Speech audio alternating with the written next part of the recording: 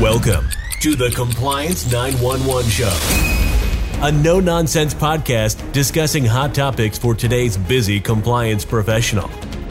It's everything you wanted to know about regulatory compliance, but we're afraid to ask. And now, here are your hosts, Dean Stockford of M&M Consulting and Len Suzio of GeoData Vision. Welcome to our podcast series addressing everything you wanted to know about regulatory compliance, but were afraid to ask. I'm Len Suzio with GeoData Vision, and I'm joined by Dean Stockford of M&M Consulting. Dean, lately I've been hearing more and more about enterprise management, risk management. Can you explain why it's important for financial institutions to develop an ERM plan or strategy? Of course, Len, and you are correct. We have been hearing much more about enterprise risk management.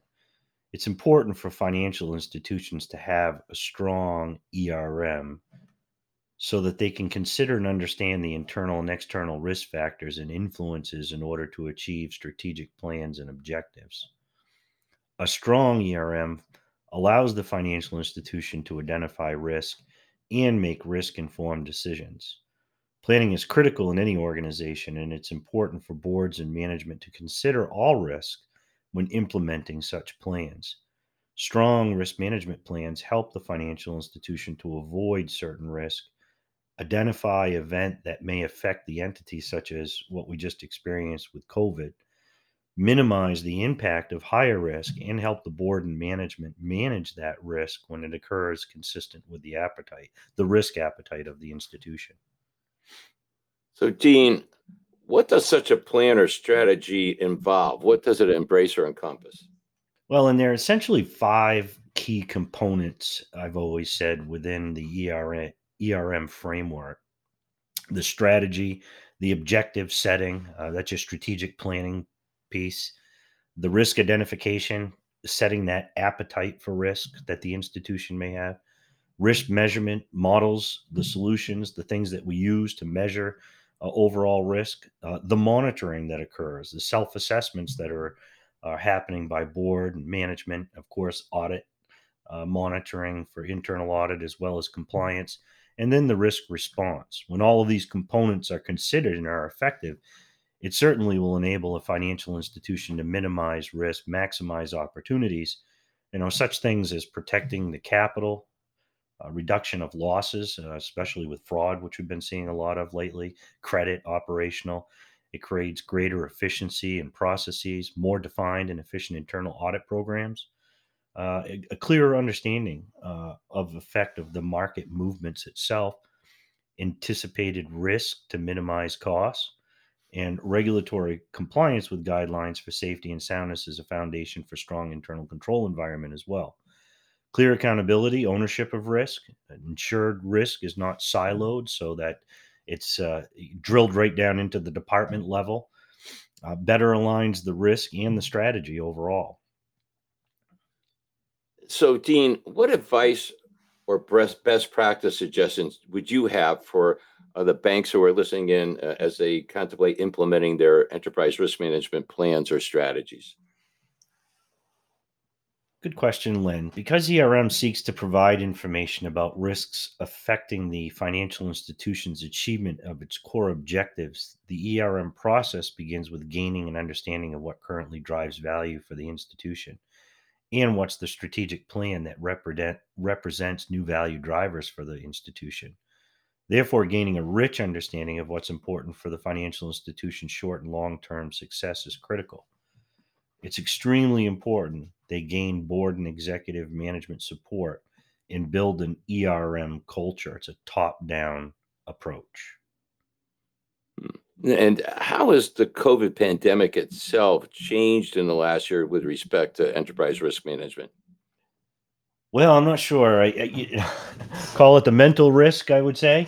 No, the pandemic has certainly forced the financial institutions to look at various internal and external risks, such as health and safety risk, quality risk, third-party risk. One we saw recently was the remote work operational risk and access device risk because of our remote work environments resulting from COVID. I believe we still see financial institutions expand risk management functions coming out of the pandemic with much stronger strategies for governance, risk management, and compliance. Of course, stronger technologies will also impact risk with enhanced real-time data to help measure risk. So, as financial institutions grapple with rising risks in such areas as fraud or lending risks, security issues, etc., how can an effective enterprise risk management strategy ensure these risks are siloed and isolated, but part of the overall enterprise risk management planning, Dean? That's a great question, Len. And I think you meant to say aren't siloed and feed up into an overall ERM plan process. I've always said that communication is critical, and it's even more important in a COVID crisis. As risks continue to be elevated, communicate often with key stakeholders. Ensure risks are arising within the functional departments, such as fraud, lending, and security, and are not managed individually, but include a holistic view of risks over the entire enterprise. One of the most valuable aspects of an effective ERM process is that it leads to deeper and healthier conversations about risks that might impact the financial institution.